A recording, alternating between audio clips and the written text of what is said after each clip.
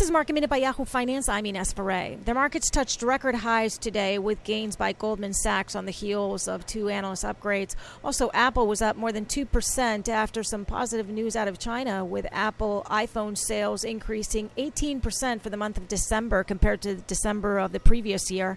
And Boeing was up more than 1.5% today after U.S. officials said that Iranian missiles struck down the Ukrainian flight, which crashed outside of Tehran earlier this week. Iranian officials had said that the flight had crashed due to mechanical issues which caused an engine fire, but U.S. officials say that Iranian missiles struck down that flight. For more Market Minute news, head to yahoofinance.com.